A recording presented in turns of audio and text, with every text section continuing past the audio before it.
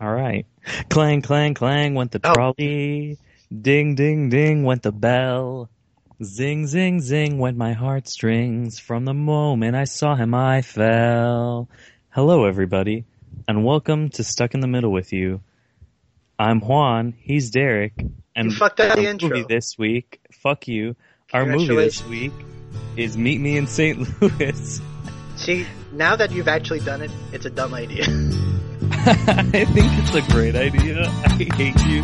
This is a fantastic intro. Welcome to episode 4 of Stuck in the Middle with You, a podcast where two guys take a look at a critically divisive film and seeing what side of the consensus they fall on. My name is Derek Gade. The other guy trying to hijack the intro from me is Juan Barkeen. Say hi, Juan. Hi. But we did not watch Meet Me in St. Louis this week. What did we watch, Juan? Oh, I wanted you to tell the world after I hijacked the intro. It's your it's your new favorite movie, right? Yeah, you could say that. It's my new favorite movie to like fuck with you with. Because when I say it's bad, you flip out. Because it's not bad, and I hate you for it. I think that this is officially the first podcast where we disagree about something, and I'm not even I don't even care about hiding this until The end. later. Yeah, with our whole rotten and fresh shit. No, this is a fresh movie that Derek thinks is rotten because he's terrible. We'll get to that. The movie in question It's is Sex and the City. 2008 Sex and the City, directed by Michael Patrick King, who did, as I understand, a lot of work on the TV show. Yes, he did. He also created another fabulous TV series that everyone should watch, which I actually think is a much better show than Sex and the City as a whole, which is The Comeback, starring Lisa Kudrow. Fun fact. Oh yeah, I heard of that. Yeah, it just had its second season right now. Magnificent show. Anyway, we're not here to talk about that. We are here to talk about the fabulous, fabulous Sex and the City movie. So, what's the plot of this movie, Juan? What kind of shapeless mass did people cobble together and call this a plot? Oh my god, do I have to can I give a full No, a summary. a full summary of what's going on in all the girls' lives? No, it's a half hour show. Make it quick. Oh my god, you're killing me. Oh my god, okay. Even though the movie gives you a general 4-minute montage of bullshit that happened in the past with next to no context whatsoever. That's the thing. It's an eye-gougingly garish, really badly edited intro credit sequence It doubles. is. I as wholeheartedly a agree primer. on it. Although Fergie's song in it is fabulous. Labels of bad. Love. No, No, fuck you. I hate don't you like. so I don't like that song. I love that song. Whatever. There's a lot of a lot of the romance and a lot of the materialism and a lot of just the philosophies in this film I find apparent. So you're gonna hear a lot of me going "oh" in this. I know I am. Whatever. So basically what happens before Sex and the City starts is that obviously, I mean, anyone who's listening, no, they might not know all the characters. Dear God, help me. See, this is my problem. Fuck If you. you're Okay, not- hold on. Let me if you've never seen the show before, there's walking into this cold is not a great idea. Movies should be able to stand alone. That's my first strike against the film. Okay, congratulations, Derek. I hate you. I'm going to keep a running tally. I am going to keep a tally. 1, Okay, so there's eye-gougingly bad opening credit sequence. 2, I agree good for- on the credit sequence. 2, no good for neophytes. Oh my god. Okay, so there are 4 women, Carrie, Charlotte, Miranda, and Samantha. I'm sure there's a billion jokes about them in pop culture. You probably heard at least one of those names. But basically, to sum it up, Carrie is dating Mr. Big, which is fuck you. They keep calling him that. The dude has a name. I want to make a point that he's always referred to as Big throughout the series until Which is really creepy. the very end of the series. So whatever. It's really creepy, We're never man. gonna end this podcast. Mr. Big. That's like a sex offender name. Oh my god, I hate you so much. His name, it's not like he has some kind of weird Baroque first name. His name is John. It is John Prescott. His name is John James Prescott. So this is a fucking rich white person movie. It is, but fuck you. Rich white people movies can be interesting. Look at Nicole Holofcener. You know what? I liked enough said, but that wasn't about rich people. That was just in that was fairness. just- But that was like, just working okay, have class you ever people. seen Friends with Money? No, that doesn't Okay. sound interesting. It's actually a very good movie. I stand by the fact that like movies about privileged white people can be interesting and their issues. Like whatever.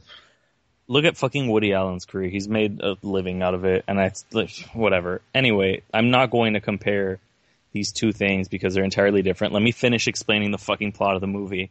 Okay, Carrie's in a relationship with Big, a committed relationship, and they're planning on moving in together. Charlotte is married with her husband, and they adopted a child. Miranda is basically married and settled down with her husband, Steve, and they're raising their kid together. And Samantha is with her, like, superstar boyfriend, Smith, even though she, like, misses having sex with fucking everybody because she's Samantha. So like, that's basically what's happening with all four of them. And then you have Carrie and Big are about to get married, and Big ends up fucking turning his back on her. Pulling a Julia Roberts, man. Yeah, pulling a Julia Roberts. And by Julia Roberts, we mean Runaway Bride.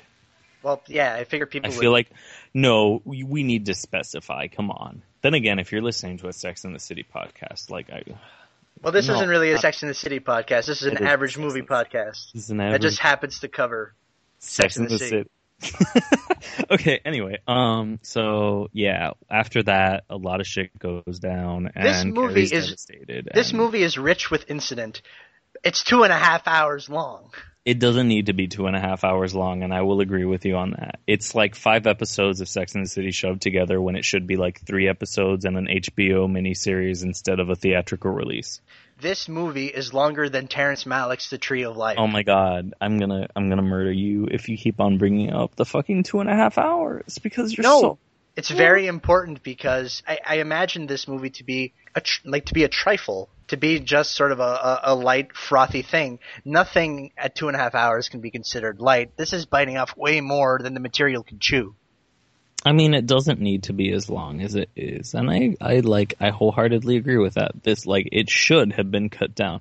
One of the scenes that I was just like, are you like, why the fuck is this in here? Was the montage where Carrie is moving all of her shit out of her apartment, and she it's literally like a. Can I talk about the scene? A 4 to 5 minute montage of just her trying on different outfits. I really want to talk about this scene. Which scene? This one? This particular scene, yes. Okay, I'm glad. Go ahead. It also has like Aerosmith and Run DMC's That's right. Walk This Way playing over it, which is great because I love the soundtrack for this movie, but it's so fucking unnecessary. First of all, it's entirely unnecessary, but I have a very, very real... Well, first of all, it's entirely gratuitous. Oh, totally. It kind of falls into this, along with the wedding dress photo shoot montage, the other fashion show montage. Those sections of the film are entirely gratuitous. I know exactly why they're there, because that's the fan service. That's because Sex and the City, so far as I understand, is this really weird privilege bubble lifestyle porn. It is. To a certain extent, it really is. It's all about fashion, love, blah, blah, blah. Basically the fucking themes that it hits you over the head with throughout the movie and the series. So yeah, this entire montage sequence, this first montage sequence, which essentially happens in a closet. So Sarah Jessica Parker is trying on clothes set to Run DMC's and Aerosmith's Walk This Way, which interesting choice of soundtrack for this particular montage. But the thing that gets me is there's a sequence where there's Charlotte's adoptive child, this 3-year-old Chinese kid, right? Mm-hmm. Who basically, at the tail end of it, she is walking around in just a diaper with what I'm assuming are designer handbags around her shoulder, to the clapping bewilderment and amusement of 4 white ladies. And I'm like, no.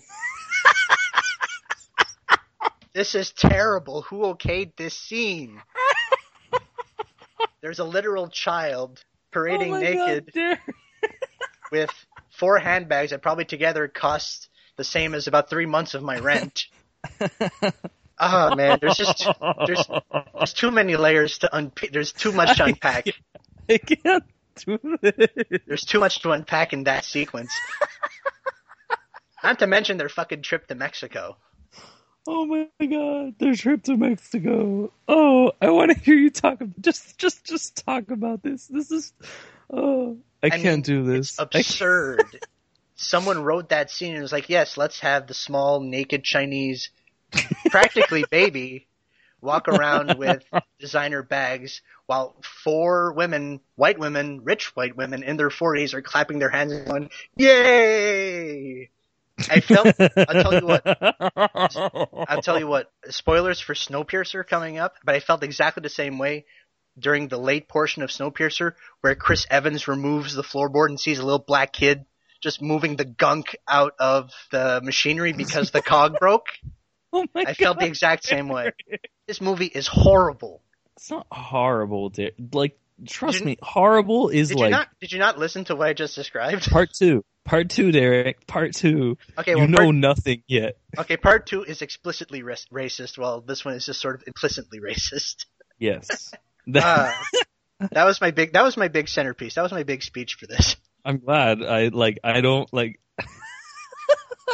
Oh my god, people I like love this that movie. this podcast is like me laughing. Like I want this to be the entire thing. Like it's a striking image, but for all the wrong reasons. It is. It And is. just and this hits a low point when the four ladies are in Mexico. So obviously the marriage doesn't happen, so the honeymoon doesn't happen, but the honeymoon has already been paid for. So they all go as a group to Mexico, and I already have a sort of a conceptual problem with 5-star resorts of the sort to begin with, but Okay. that kind of gets compounded when, like, I really like sad Sarah Jessica Parker in this movie. Sad Sarah Jessica Parker. Like, okay, I want to say something about this. I think she could be such a great actress under the, like, not a great actress. She could turn in such a great performance under the right filmmaker. A solid performance, I guess. I think But she could turn in a very, very good dramatic performance under the right filmmaker. I want to get to the four leads as actors later, but I'm going to finish with Mexico for now. Go ahead. There's a sequence where Kristen Davis showers, and she's this sort of neurotic type who doesn't eat any food that's like made locally because, as she says to her friends, it's Mexico. Derek has a complaint about this, but like the thing is, this is the most appropriate depiction of like white women in a foreign country that I've ever seen. And it's played for laughs, yes, but like to a certain extent, maybe it's just because like I'm not white and like I think it's fucking hilarious to see white women reacting that way and just like she gets her just desserts, whatever. Go on. It's not Derek. that I found it distasteful. I just found it really lame. I just thought it was very hacky. A lot of the comedy in this film is very hacky. Like, I swear that if this came out of a different person's mouth, it would have fit perfectly on a stand-up stage circa 1992.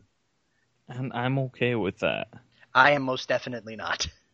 I know you're not. But okay, so Kristen Davis momentarily sort of lets her guard down and like sort of ingests shower water. Basically, at one point in the film, or maybe like 5 minutes, at 5 minutes prior. Oh my god, Sarah Jessica Parker says that she's never going to laugh again or Exactly. something. And then it'll only happen when something genuinely hilarious happens. That genuinely hilarious thing is Kristen Davis shitting herself. And I'm like, which, like, for fuck's sakes, you've got to be fucking kidding me. Honestly, I do not care. It is dumb as shit. Indeed. Literally. It's fun. I don't fucking like. It's not. It's stupid. I'm okay with how stupid it is because It's stupid, but it's taken to another level because Kristen Davis appears to have been cast in the role because she can bug her eyes and make a big mouth, like she mugs a lot. That's exactly what her character is, and that is not great. Oh, whatever. I will take it just this second to talk about the four leads as actors. I'm going to rank them. At the top is Cynthia Nixon. I think she has the best arc in the film. I think she has the most to actually do in the film as far as sort of, an emotional arc and actual performance goes. And I don't think I've seen her in anything else. But yeah, so Cynthia Nixon, great job with the material that you were given. Mm-hmm. Second is Sarah Jessica Parker. I don't think she's funny as her character thinks she is. But like I said, I like sad Carrie Brownstein. I like just I don't give a damsmanship of the second act. It's Brownstein? Brownstein, is it Bradshaw? Yes, it's Bradshaw. Bradshaw. See, I'm going to leave that in because I don't give a shit about Sex and the City. I know you don't. It's okay. Go on. Third is Kristen Davis. She can be funny, but I find the mugging kind of too much. And Kim Cattrall is last because she's got like half a gear, and it gets really irritating really fast. Oh my god, I hate you so much. I love Kim Cattrall. I don't. I know you don't. In all fairness, like the Cynthia, most I've seen Kim Cattrall in is like Sex and the City. Like Cynthia Nixon deserves a better movie. Cynthia Nixon deserves a lot better in general. Kim Cattrall is exactly in the movie she deserves to be in. Whatever. I'm so bitter about this. God. You have no idea. You should have been in the room while I was watching the movie. It took me 3.5 hours to watch this 2.5 hour long movie. Speaking of the actresses and the characters they play, I would actually like to point out it's a relatively big budget Hollywood movie. You don't see movies about like older women, like women above 40 on the big screen like this, talking about like just their relationships. And they're like, yes, some of it's stupid, some of it's whatever, but like, yes, it's mostly stupid. Whatever. But a lot of it has like some very realistic situations that happen and realistic conversations. And it's so very, like, this is something about the series more so than the movies. But I do think the movie handled it very well with like certain situations, especially Miranda's arc, as you mentioned before that you really liked.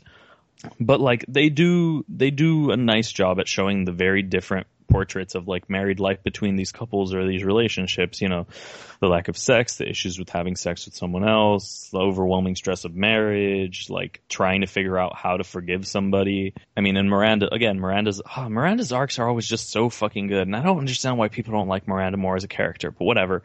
Like all of those little like uncomfortable discussions that people need to have, and like just the way this one simple little phrase can pile onto the mountain of stress and bring out like a terrible fucking situation, which the movie is not even remotely subtle about, like planting the seeds of discord and doubt in Carrie and Big's relationship whatsoever. Yeah, I feel like a lot of these problems in this film could be essentially solved with like a conversation. They could, but that's the thing. Nobody actually wants to have those conversations. But this kind of ties into one of the overarching problems I have with the film, is that these relationships make a lot more sense given the 5 seasons or however many seasons of context that already happened. Yes, it's true. As a standalone movie, this plays really fast and loose with characterization because it assumes as an audience that we already know what's up. And that's a bad assumption for a movie to make. It is a bad assumption for a movie to make. Also, it's 6 seasons. Okay, I didn't. Well, sorry, again, I need to be that person. No, I would be totally pedantic with something I'm passionate about. You can be pedantic right back at me. Yeah, like I have a giant fucking pink book with all the seasons. I remember selling that when I worked at a record store. Whatever. That's a luxury item. Only a character from Sex and the City would buy the Sex and the City box set. I bought it on sale. I am a character from Sex and the City. I'm a mixture of Samantha and which one? We'll talk about that later. Which one of the gay stereotypes are you on? Which one of the gay stereotypes am I? I'm neither gay stereotype. Fuck you. I don't like their gay characters, actually. Whatever. I don't want to talk about them. They're pointless to the movie. They're one of the many things that could have been cut. There's a lot of shit that's pointless to the movie. And this could have been 95 minutes. This could have been 100 minutes, not 2.5 hours long. I know. And I felt every fucking minute of it. They kind of bunch up the incident around the act breaks. Nothing happens in between. And then everything happens within the same 10 minutes. Okay. So this movie has no sense of pacing. It doesn't. It has no sense of time, really. Oh, I'm not denying this. But anyway. Your love for this movie is both blind and robust. It is. But, okay, I'm not denying I'm not giving it, a 5-star rating. I don't think it's a perfect movie. I think it's a very fucking flawed movie. I don't think it's a bad movie. I think your enthusiasm for it kind of makes you smooth over all the shitty things that you see in it. No. I fully agree. There is a lot of, there's not good things in this movie, but I don't think it's a bad movie. I think it's a perfectly fine continuation of a television series that maybe shouldn't have been 2.5 hours long, and definitely could have excluded a lot of things that were very unnecessary. I guess ultimately I can't get behind a movie that basically assumes that you're deficient if you're not married, loaded, or fucking constantly. But it doesn't. It sort of does. No, it doesn't. It's because these women think that fact, and I just really love and appreciate like how flawed every single one of these people are. Like, yes, they're privileged as hell, but like Yeah. that's the thing. I don't know. Like, I don't mind watching all of these people have these issues because like some of their issues transcend that privilege to being about these fucked up relationships, and that's something that I can really, I don't know, I can vibe with on a general level. Even though like Charlotte's narrative, her arc is just so fucking filler and it's so disappointing. Then again, I've just never liked Charlotte that much as a character, and like except for when she's with Kyle MacLachlan in the television series. Fun fact: she's with Kyle MacLachlan in the television series. Then she ends up with the very genial-looking Evan Handler. Yeah, I know you liked Evan Handler's. I was also a fan of Jennifer Hudson. I thought she brought a lot of charisma to this. Jennifer Hudson brings charisma to everything. To this charisma, I'm not going to say charisma vacuum, but let's say charisma slate. Oh my god. It's like a very gorgeous countertop made out of like slate or granite.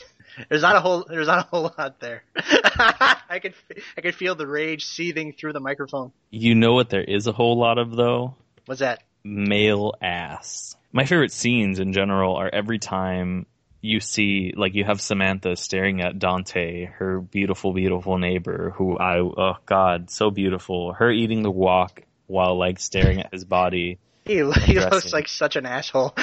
He looks like a piece of shit, but he's a piece of shit I'd fuck. I'm Samantha, I swear. This actually brings something interesting. I'm actually kind of surprised this movie played fast and loose with boobs, but it took a good 2 hours to get to the inevitable dick shot. You don't see dick that often in our movies, and you don't see it for longer than like a second. Like, everyone was complaining about Gone Girl because like, oh, his dick was on screen, but like it was there for like literally half a second, which is true. It was there for like half a fucking second. Dante's dick was on longer than Ben Affleck's was. I'm not surprised that it took them 2 hours to put in dick, because you have to use dick sparsely. Which is a shame. I've been shitting on this movie since we started, so I'm going to say some good things about it. Okay, awesome. One, I like Jennifer Hudson in this film. She's very charismatic, and she brought life to this fucking movie. She really does, though. But like, again, as I said, like, Jennifer Hudson brings life to like every single project she's in. I think she's such a fantastic actress. I think she's an underrated actress, frankly, even though she's won her Oscar and everything. Two, I liked Evan Handler's Fester Adams costume. Oh my god, yes. That was really cool. It's a nice little bit. 3, the New Year's Eve montage. Yes, to Old Lang Syne.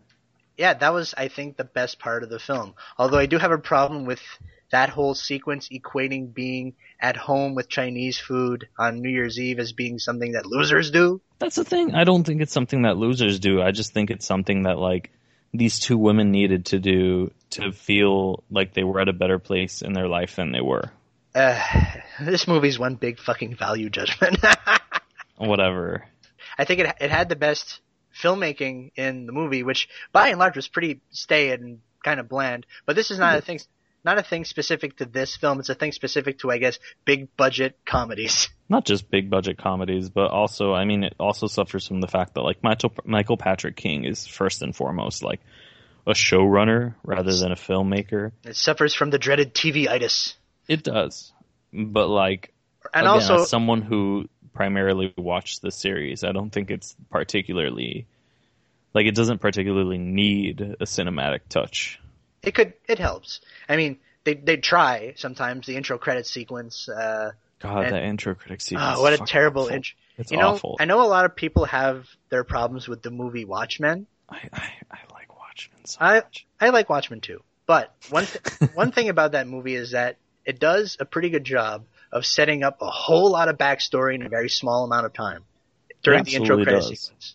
A lot of Watchmen is like skull-thuddingly unsubtle, just a sort of amount of information in the opening credits. If you're willing to read it, it's really good. It's really well done. And that's something that this, with the added bonus of narration, which could have been excised. I know it's a matter of keeping in tone with the show, but they should have just cut the narration. They could have done so much better. With the addition of narration and like 17 different things, different pieces of video in the frame could not do what Watchmen did. It's true. A lot of B movies, a lot of sort of lower budget films have this really interesting way, or this knack, of cramming a lot of expository backstory and information that you need as an audience member to get engaged in the story in very sort of effective ways. This did not have that at all. Hot Fuzz. Hot Fuzz does the same thing. It sets us up. And here's another thing. Edgar Wright spoiled big budget comedies for me because that dude makes it mega cinematic. Yeah, he really does. And now everything else just looks really, really plain. I know, but we can't I know we can't hold up every single comedy to Edgar Wright's standard. Can't we? I mean, we can't. We really can't. He's too good for us. He's too good. No, this movie's sense of time and sense of pace and sense of places. Like, I could barely tell when they changed from New York to Los Angeles. It actually dawned on me about 2/3 of the way to the film is that, wait, Carrie is a writer. She's employed. She works for a living. She doesn't do anything. I can't fucking believe you. Everyone talks in this movie and they don't say anything and no one ever does anything and it's bullshit. Oh my god, you're such an asshole. I'm an asshole because you know I'm right. No, you're not. I hate you so much. This movie is about relationships and about the breakdowns of relationships and about how hard relationships are on people. You know what? And about how what the most important relationships in your life are, like which relationships in your life you should work on. One of my favorite lines in the fucking movie, my absolute favorite lines, is from Samantha. I love you, but I love me more. I love me more, yeah. And I've been in a relationship with myself for 49 years. And that's the one I need to work on. And I feel like you don't ever actually see characters in movies like saying, yes, I need to be out of this relationship because it is not positive for me as a person.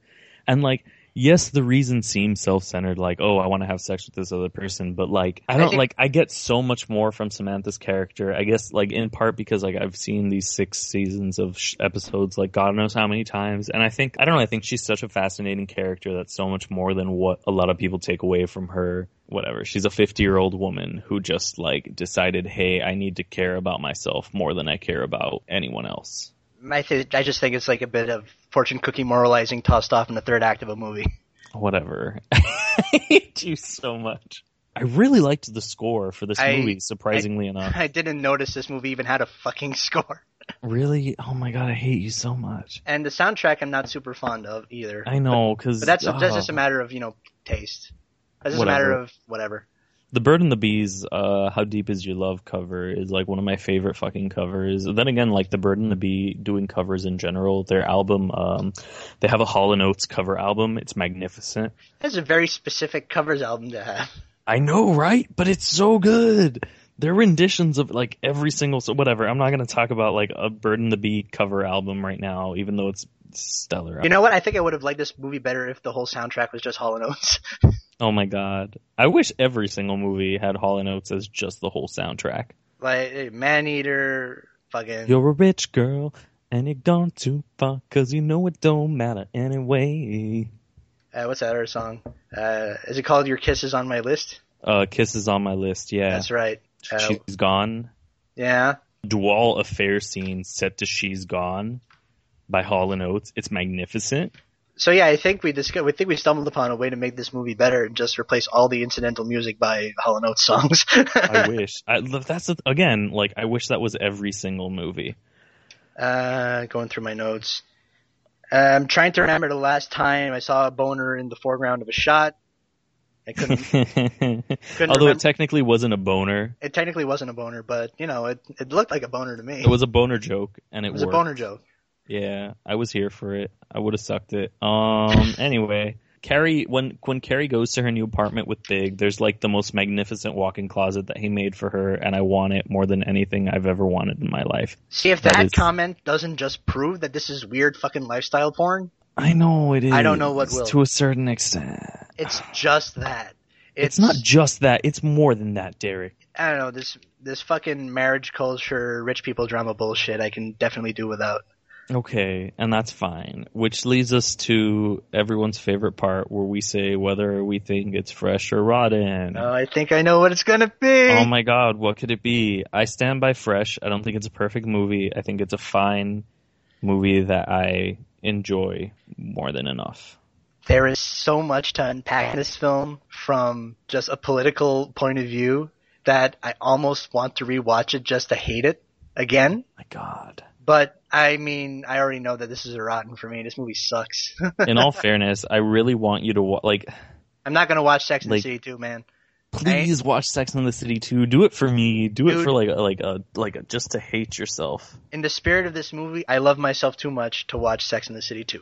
Are you all dressed up in love? I don't know what that is. Oh my god, it's the fucking song that Jennifer Hudson sings at the end of the movie. I swear to God. Most of the movie's soundtrack and score went whoop, right over my head. I noticed.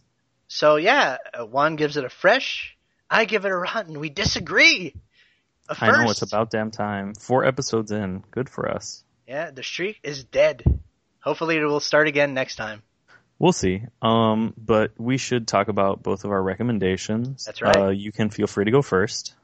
I'm going to yell at you about it a little bit. I'm going to take another movie in which Kim Cattrall is the most useless part of it. And that movie is John Carpenter's Big Trouble in Little China. It's a great movie starring Kurt Russell and a veritable murderer's row of Chinese-American character actors. It is a great action comedy, sci-fi martial arts film, and it's a Carpenter Russell jam. It's gonna be good. Yeah, in all fairness, I've actually never seen that movie yet. I've had a copy of it forever, and I still haven't. You should watch it. It is most definitely good. I know. I'm gonna have a delightful time. Kurt Russell basically plays a dim-witted John Wayne who thinks he's the hero of the film, where he's actually kind of a dim-witted sidebar character. It's pretty interesting, but it's also really fun. It's a really fun movie. And the tangible connection between this and Sex and the City is Kim Cattrall's in it. Kim Cattrall, she's not a good actress. I know, everybody talks shit about her in the movie. I really hate harping on Kim Cattrall like this, but I mean, I know that some actors have like one move, 2 moves. They kind of get recast in those same parts. Kim Cattrall is like half a move. Whatever. You're so mean. I think Kim Cattrall will be able to live with the fact that I don't think her acting is great. Somehow I think she'll be able to live. I'm sure she will. But I will say this. Casting directors, get Cynthia Nixon in your fucking movies. Okay, so my recommendation is connected through Jennifer Hudson. It was a film she did 2 years before, which she won her Oscar for, which is Dreamgirls. Bill Condon's Dreamgirls. I think it's such a great musical film, and nobody ever gives it as much. Yeah, you did. Most people did. I think a lot of people don't give it as much credit as it deserves. I think it's great. All right, so that's Sex and the City. We've cleared that hurdle. So now it's my turn to pick. We have a couple of titles, like between the two of us, we have a couple of titles that we have in our back pocket. Like we want to keep for later episodes because they're titles we're really interested in seeing. Yes, we do. Whose names we will sort of keep on the down low. You can probably figure out which ones they are if you take a look at the list of movies with 50% on Rotten Tomatoes. Derek hasn't told me his pick for next week yet, so this is my first time hearing it too. After I made him watch Sex and the City, I feel like I'm going to get subjected to a huge piece of fucking shit. Here's the thing, I wanted to find something that would be a huge fucking piece of shit, but I don't think I have that on you other than make you watch one of the sort of bad-looking gay comedies that are on that list. God help me. But I'm not going to do that because because I'm your friend. Uh-huh. But yeah, I went through the list and said, what's something that I would have never seen if it weren't for this project? Like all the movies we have in our back pocket, either I've already seen or probably was going to see eventually anyway. I wanted to take something that I didn't even know existed. Something that is just, I would have never even given this movie a second thought had I not started this project with you. But it's kind of a coincidence that my recommendation was Big Trouble in Little China. Who is the star of Big Trouble in Little China? I don't know. Who is it, Derek? You know, answer the question. Oh my god, it's Ken Russell. It's Kurt Russell. Kurt Russell. Kurt, I did not just say Ken Russell. Ken Russell instead. Ken Russell is the director of many beautiful, fantastic movies like Tommy and Altered States. And including 3 movies that have 50% on Rotten Tomatoes, which we may cover in the future. Yes, we will. But, I'm sorry, Kurt Russell is the star. Go on. And he is also the star of the movie we're going to be doing in 2 weeks. Oh my, what movie could it be? The movie in question stars an 18-year-old Kurt Russell. Jesus Christ. In one of his first starring roles.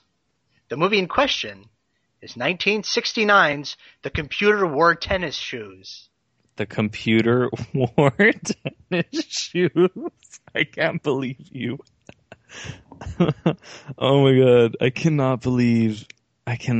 can't. Holy shit, it's a Disney movie. It's a That is Disney correct. film classics. Oh my It's, god. yes, it's a live-action Disney film from the 1960s, directed by one Robert Butler, who didn't make a lot of movies. He's probably best known for this movie and a 1980 crime drama called Night of the Juggler. But he mostly did TV.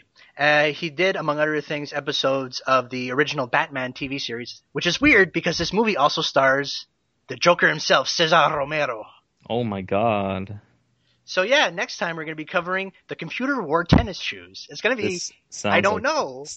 I don't know what to expect. I expect I'm kind of really excited for this. I don't know what to expect. I didn't know this movie existed before today. I just Neither thought it did was I. really cool that we had this movie with a fresh-faced, very young Kurt Russell in it. hmm And yeah, next time that's what we're doing. I'm excited. It's going to be cool. Juan and I, we both run a website, a film criticism website called dimthehouselights.com. That's where most of our film criticism goes. That's our pride and joy. That's our little baby, who's going to be turning 1 very, very soon. Yeah, like right as soon as this podcast comes out is more or less the time when our website will be turning 1 year old. And we're both very proud parents. We really are. But you can also find us on Sound On Sight for Derek and That's Miami right. New Times and Yan Magazine for myself. You can also find us on Twitter and Letterboxd. You can find me at both places at Derek_G. And me for Woa22, That's WOAH. Yeah. Obviously, you can go to our podcast's website. I fucked this up last time. It's actually SITMWY podcast altogether .tumblr.com. There you can find links to our letterboxes, our Twitters, our film criticism website, and most importantly, a link so you can subscribe to us on iTunes. Which you totally should do you if totally you want should do. more outlandish podcasts such as this one. And also, I'm going to ask specifically this time around, we are a small podcast, so if you could just rate us and leave us a review, it'd mean the world to us, because that way we get more exposure, more people listen to the podcast, and we get more motivation to talk nonsense about movies. Yeah, because that's what we like doing, talking nonsense about movies. That's right. So, thanks for listening, everybody, and see you in 2 weeks. See ya.